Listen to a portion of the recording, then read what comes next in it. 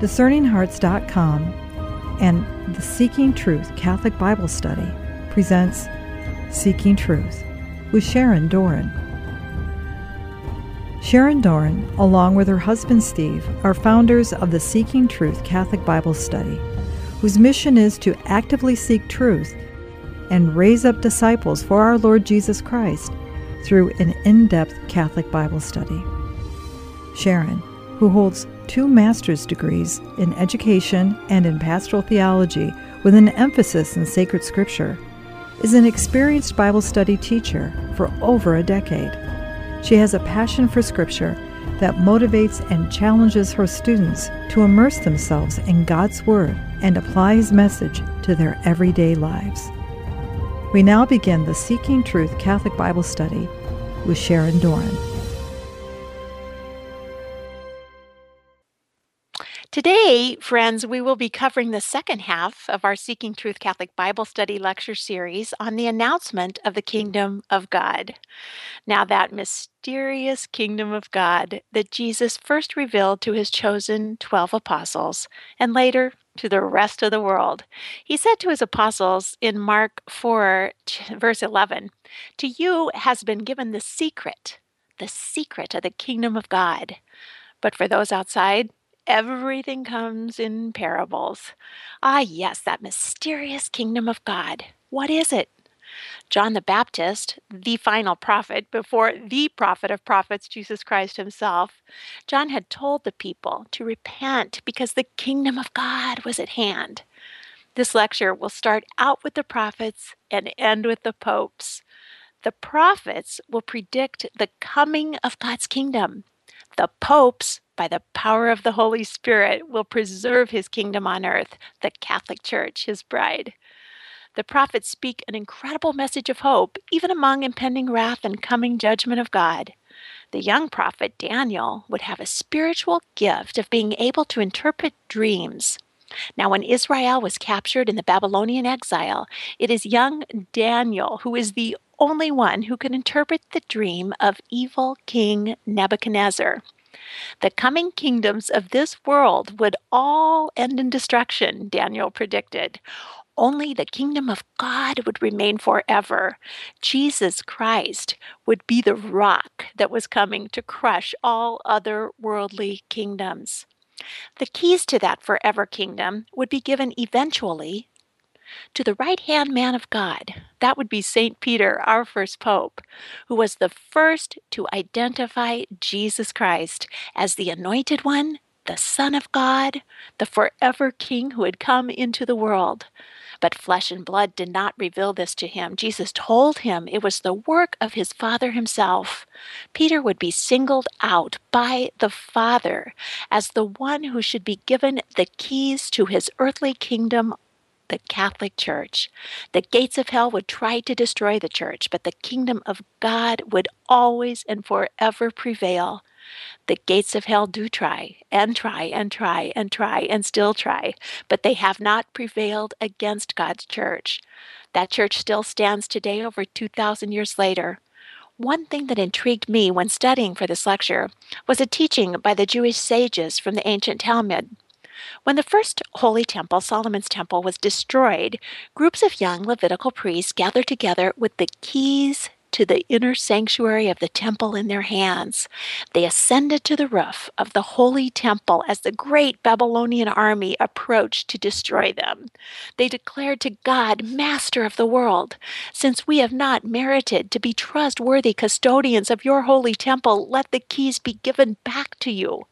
Then it is recorded by the Jewish sages that the Levitical priests threw the temple keys up toward heaven. A hand emerged and received them, and the priests threw themselves into the fire.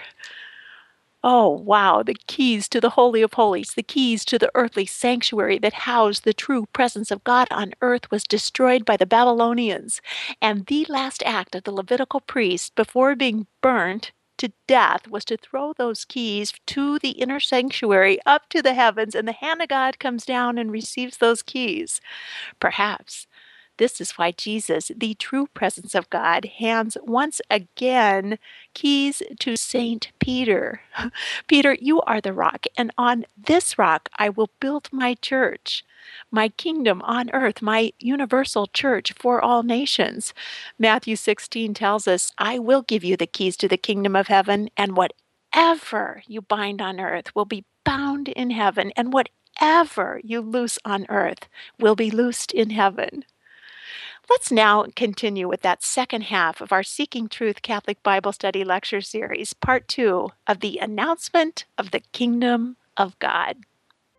In 661 BC, the prophet Zechariah chastised Israel for their sins. He warned them, he gave them grave punishments. If they didn't change, they were in for trouble. Rather than accept his rebuke, the nation stoned Zechariah to death in the Temple Mount, on the temple courtyard. Stoned Zechariah the prophet to death on the Feast of Yom Kippur, the Day of Atonement. They stoned God's prophet. God didn't like that. The Jewish rabbis write that rather than allowing Zechariah's blood to settle into the earth, God caused it to bubble up. Zechariah's blood bubbling up at the Temple Mount and bubbling and bubbling and bubbling for 250 years. 252 years that blood laid there and bubbled until that temple was destroyed in 587 BC by the Babylonians. As a result of the disobedient and corrupt behavior of the Jews, God did not provide either north or south kingdom peace and security like the United Kingdom had known under Solomon's reign. They were constantly being pursued by the Syrian Empire to the north. And in 555 BC, Samaria, the capital of the northern kingdom, fell to the Assyrians. And the kingdom of Israel came to an end. Scores of thousands conquered people were led into captivity, and the 10 tribes were lost. The kingdom of Judah, the other side, miraculously survived for about another 150 years. Their kings were not uniformly as evil as the kingdom of Israel in the north. They had some true monarchs like Hezekiah and Josiah were good kings, and so they'd get this resurgence of spiritual health, and they survived longer, but eventually they too fell to the Babylonians and were led away in the Babylonian exile for 70 years, right? 2 chapters later in Daniel chapter 9, we studied that 70 of sevens, remember that? Solomon's temple, also known as the first temple, was the holy temple in ancient Jerusalem. And on that Temple Mount, King Nebuchadnezzar destroyed that. After they were captured, that temple was destroyed in 587 BC. Now, the Jewish sages write in the Talmud that when the first holy temple was destroyed, groups of young priests gathered together with their keys in the sanctuary in their hands. So the Babylonians are coming, fire is blazing, bows are flying, they're under siege, the temple's being destroyed, and these priests with the keys in their hand ascend to the roof and declare, Master of the world, since we have not merited to be trustworthy custodians of the Holy of Holies, let these keys be given back to you. And they threw the keys towards heaven. And it's recorded that a hand emerged and received the keys. And the priests threw themselves into the fire and perished as Babylon was attacking. They threw the keys towards heaven. A hand emerged and received them. And the priests threw themselves into the fire. That's in the Talmud. Now remember that. Also at that time, there's prophet Jeremiah. He's weeping over Jerusalem. And remember what he did. He rescues the ark in 2 Maccabees 2 so that the Babylonians can't plunder the ark of the covenant of the Lord. He takes the ark from the Holy of Holies and takes it to a cave. And the cave is sealed up. And he says it will remain sealed. The place will remain unknown until God gathers his people together again and shows his mercy. But if you keep reading on further in that second chapter, 2 Maccabees 2, you will read they're talking about some sin offering that was, Moses said they were consumed because the sin offering had not been eaten. Who's consumed? If you go back, that's a reference to Leviticus 10, the death of Nadab and Abihu. These are Aaron's son. They offered uncensored fire to the Lord and they were consumed. They were killed instantly. The fire came out from the presence of the Lord and consumed them, and they died before the Lord. Now, I just think it's interesting because if you keep reading in Leviticus 10, the punishment, they were to take Moses said to Aaron and the remaining ones left, they were shocked that these 2 boys had died offering uncensored fire. And they were told to take the grain offering left over from the offerings made to the Lord by fire and eat it prepared without yeast, So it's unleavened grain, without yeast, beside the altar of the most holy in the sanctuary. Eat it in a holy place, because it is your share and your son's share of the offerings made to the Lord by fire. So I have been commanded by the Lord, said Moses. But you and your sons and your daughters may eat the breast. They were supposed to eat it all and eat it in a ceremonial, clean place. It had been given to you and your children as share of the Israelites' fellowship offering. Why didn't you eat the sin offering in the sanctuary area? It is the most holy. It was given to you to take away the guilt of the community by making atonement for them before the Lord. Since its blood was not taken into the holy place, you should have eaten the goat in the sanctuary as I commanded. Okay, this was a sin offering. It is a guilt offering, and it was to be eaten in the Holy of Holies, fully consumed. And it was grain, it was wheat, and it was unleavened. Why didn't you eat the sin offering in the sanctuary area? It is most holy. It was given to you to take away the guilt of the community by making atonement. Someone else came to make atonement. He is a sin offering for the world. He is the final offering, the final sacrifice. Why didn't you eat the sin offering in the sanctuary area? It is most holy. It was given to take away the guilt of the community by making atonement before the Lord. Why didn't you eat it? Then think of John 6. The Jews disputed, saying, how can this man give us flesh to eat? Jesus is the new atonement offering. He is the sin offering, the final offering, the perfect sacrifice, the priest and victim. Jesus said, truly, truly, I say to you, unless you eat of the flesh of the Son of Man and drink his blood, you have no life in you. He who eats my flesh and drinks my blood has eternal life, and I will raise him up on the last day. For my flesh is food indeed, my blood is food indeed. He who eats and drinks my flesh and blood abides in me, and I in him. Why didn't you eat the sin offering in the sanctuary area? It is most holy. It was given to you to take away the guilt of the community by making atonement for them before the Lord. Why didn't you eat it? This teaching's too hard. We can't understand it. What does it mean? This is a hard saying. Who can listen to it? Eat his flesh, drink his blood? We can't do that. Why didn't you eat the sin atonement? The second holy temple stood in Jerusalem for the next 420 years. Unlike the period of the first temple, this is Herod the Great rebuilt this. And when the Jews, he remodeled it. It was rebuilt in the time of Ezra and Nehemiah, but then Herod made it grandiose. For the vast majority of the second temple area, the Jews were subject to foreign rule by the Persians, by the Greeks, and eventually now, when Jesus was there, the Romans. Now I'm taking you back. I know this gets complicated, but I want you to understand kingdom. And they had been seized by the Babylonians, and King Nebuchadnezzar was in charge of the Babylonians. And he has a dream one night, and it's a bizarre dream, and he doesn't know what it means. I won't read all the text. I'll just tell you about it. He wants his astrologers and his wise men, his enchanters, his sorcerers, his magicians to come in and tell him what his dream was. Calls them all in. He's very upset. He's lost a lot of sleep, tossing and turning. And he says, tell me what my dream was, and then interpret it. And they said, no, King Nebuchadnezzar, sir. You tell us the dream, you tell us what the dream was, and then we'll interpret it. And he said, no, you tell me what the dream was, or I'll slice your head off. You'll be executed. They didn't know what his dream was. How are they supposed to know? They didn't know what to do. And so Daniel said, what's going on? And he hears this. And Daniel prays to the Lord, and the Lord shows him a vision of what the dream was. So he says, I could tell the king. So Daniel's brought in before King Nebuchadnezzar. And he says, King, you looked, O king, and there before you, this was your dream. You stood before a large statue, an enormous, dazzling statue, awesome in appearance. The head of the statue was made of pure gold. The chest and arms were made out of silver. The belly and thighs were made out of bronze, and the feet were made out of iron. It was partially baked iron and partly clay. That's what you dreamed, sir. And the king was amazed, because that's exactly what he dreamed.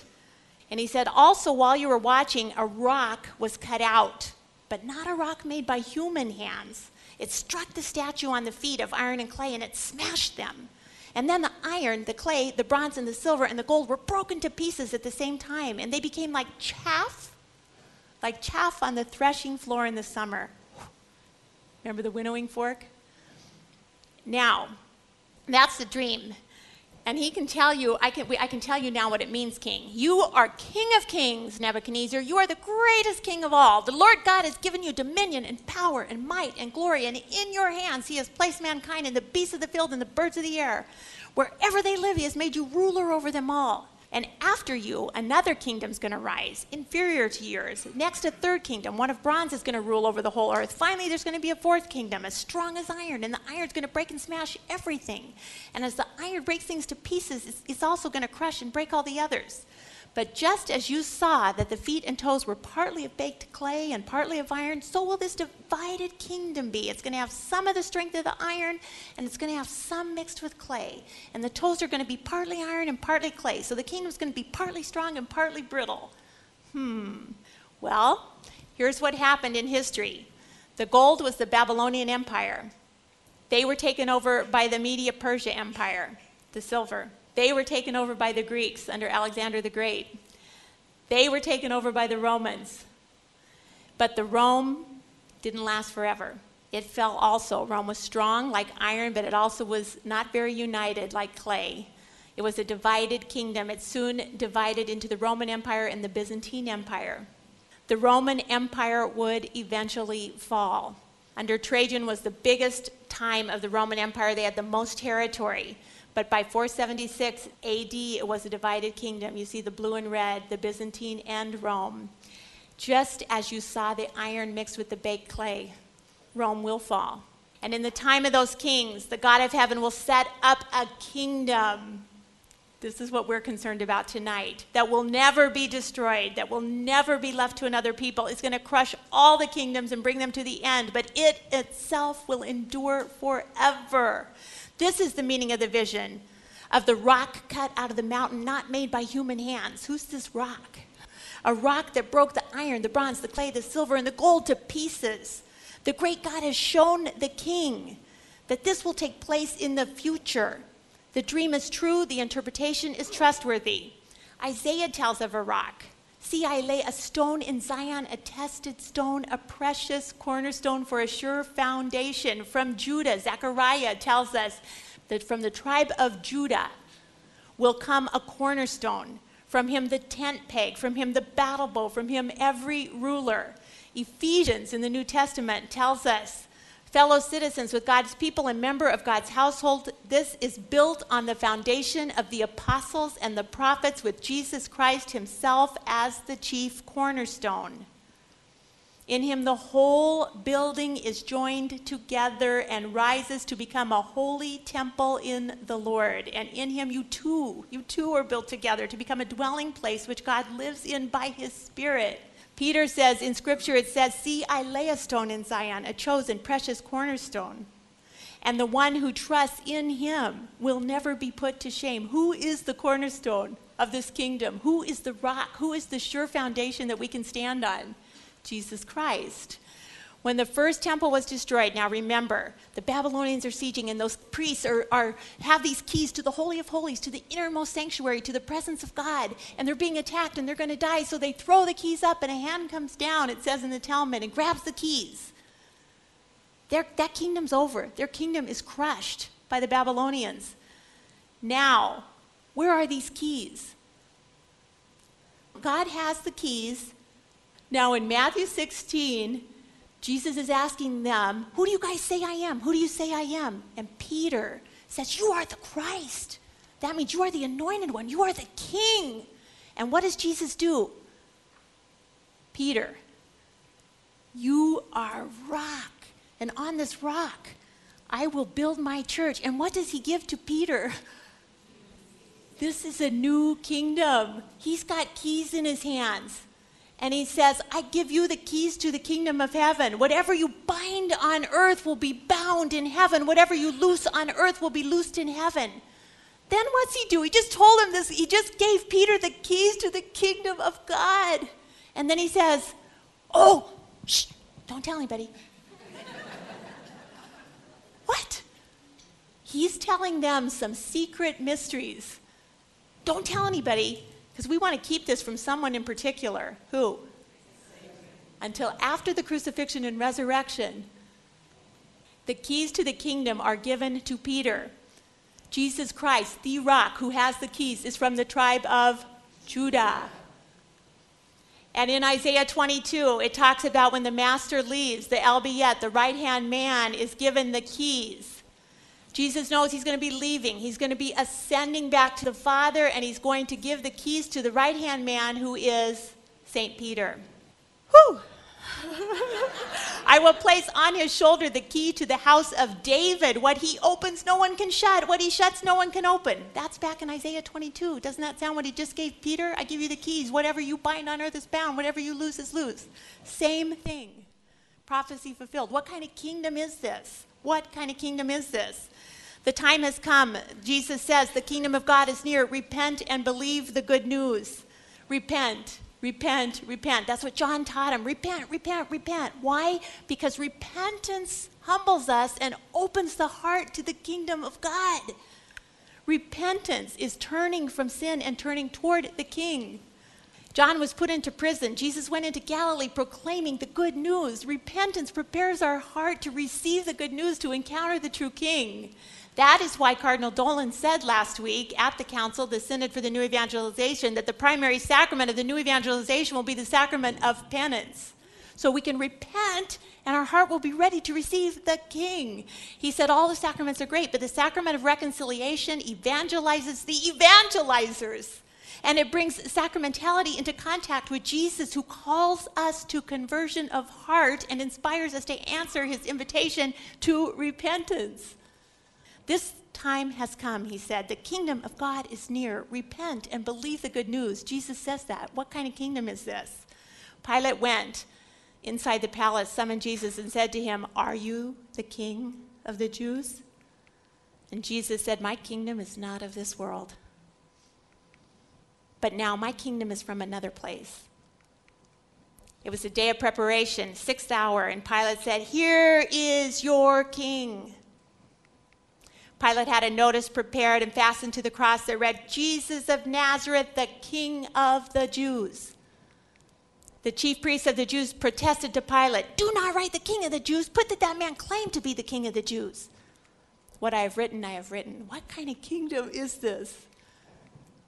People want to worship a true king. It's in our heart to worship. For this reason, at every time, first paragraph of the Catechism, in every place, God draws close to man. It's in our heart to worship God. God calls us to worship him. He is our king, to bend our knee to the king, to bow down to the king, to adore the king. We worship the king. The king is Jesus. The Pope is his vicar, his representative on earth. The Pope's not the king. The Pope's the vicar of Christ. He's a representative of Christ on earth in direct succession, unbroken from St. Peter, who was the first to recognize, "You are the Christ, you are the King, you are the Anointed One." Pope Benedict XVI is number Pope 265 in an unbroken succession from when Christ handed the keys to Peter. And when you go to Rome, you'll see keys everywhere. Keys, keys, keys, keys, keys. It's a fun game to play with your kids. Where's the keys? Where's the keys? Because they're everywhere. Pope Pius VI had a clock right over St. Peter's Square because time started when Christ entered the earth, when he intersected time in the year of our Lord. Time is ordered around Jesus Christ. Jesus Christ is the King. He's the conqueror. He's the victor. But he's surrounded by apostles, 12 of them, the new tribes of Israel. John the Baptist here on his right, and on his left, St. Andrew. And they're all around the Vatican. And there's Peter every time you see him with the keys in his hand. The keys to the kingdom. There he is with keys. And it's a kingdom, and you'll see pictures in Rome of a king and a queen mother, and they both have crowns. And the kingdom starts small, like a baby, like a mustard seed. And it grows and grows and grows and grows and grows and grows to infinity. Christ reigns as king. He sat down at the right hand of the Father after he had won the kingdom for his Father in perfect obedience. There's a chair at the back of St. Peter's, at the very back, By Bernini constructed the chair. Michelangelo did the Holy Spirit glass, alabaster glass that shines through perfectly with the sun. The Holy Spirit leads and guides the church. This is a chair that Peter actually sat in, held up by 4 church fathers, because we're made to worship the King. Liturgy is nothing new. Liturgy is nothing the Catholic Church made up. The Jewish people were offering sacrifices since Cain and Abel. Since men fell and had need for repentance, they taught their kids to offer sacrifice to the King, to make atonement to the King, to worship the King, to obey the King. He is exalted. The King is exalted on high. We praise him. We honor him. We adore him. We worship him. We lift him high. We eat his body, we drink his blood because he's the perfect sin atonement. And if there's a little crumb, it's infinitely Jesus. So we take every little crumb, and we don't want to drop any little crumb because it's Jesus. It's the King of Kings and Lord of Lords. And when they're blessing the gifts, the bread and wine, it's a Jewish prayer. It's nothing we made up. This is what the Jews were saying in their liturgy. Blessed are you, Lord God of all creation. Through your goodness, we have received this bread, and fruit of the earth and work of human hands. It will become for us the bread of life by the transubstantiation, by the power of the Holy Spirit. Will this be done? Blessed are you, Lord God of all creation. Through your goodness, we have received the wine, fruit of the vine and work of human hands. It will become our spiritual drink. That's what the Jews were saying. And we respond, blessed be God forever. And we become partakers once again in his divine nature. As we eat Jesus, Peter tells us, he explains, we go back to our divine nature, what we were created for in the image and likeness of God. We're all made in his image, but we lost some of our likeness with the fall. And as we receive him and through the sacraments, and as we eat Jesus, we become partakers again in his divine nature. The kingdom of God has come. Gabriel said to Mary that day in Luke chapter 1, this is the feast of St. Luke, Gabriel said to Mary, he will be great, and he will be called the Son of the Most High. The Lord God will give him the throne of his father David, and he will rule. He will reign over the house of Jacob forever. His kingdom will never end. Well, friends, as you can see, people always clamored for a king. We all want a king, a real king, an eternal king, a true king, a king who will rule the world with justice and equity. And the Lord provided us with just that through the Lord of Lords and King of Kings, Jesus Christ himself. Paul reminded his spiritual son Timothy to fight the good fight of faith because the King of Kings will return again in glory. Listen to Paul's word to his spiritual son Timothy in 1 Timothy chapter 6.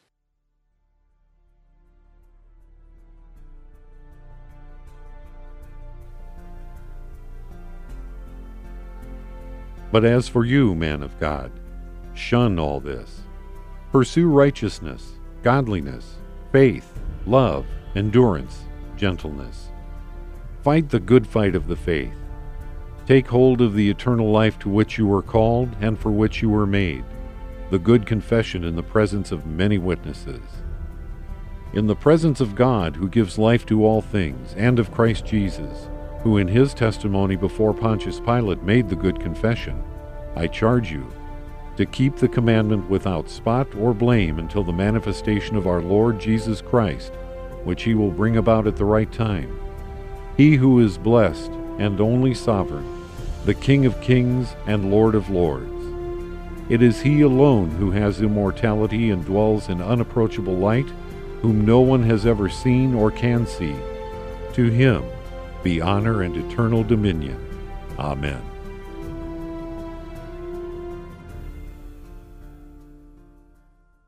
In Revelation chapter 19, St. John talks about a rider on a white horse, the perfect King of Justice who will return once again. Please listen now to Revelation chapter 19, starting at verse 11.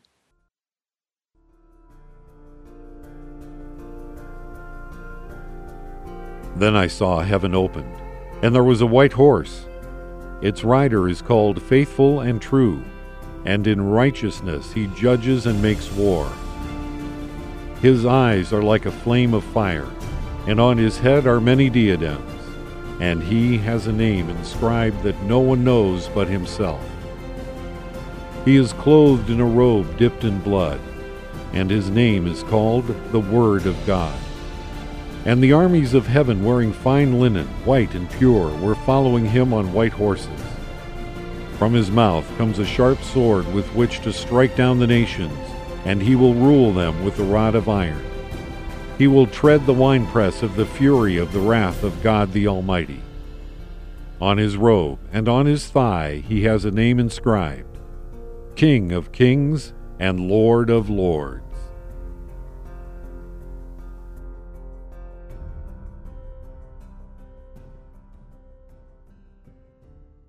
Ah, he is clothed in a robe dipped in blood, and his name is called the Word of God. On his robe and on his thigh, he has a name inscribed, King of Kings and Lord of Lords. That is the King we serve. Will we be loyal subjects to this King of glory? Will we serve him faithfully and lay down our lives for his kingdom's glory? Will we help his kingdom grow and thrive here on earth with the time we have here to serve him? Will we keep him and him alone on the throne room of our heart? Keep seeking that King. Keep serving that King. This King rules the nations with equity and truth. Keep serving truth. Keep seeking truth. Until next time, friends, God bless.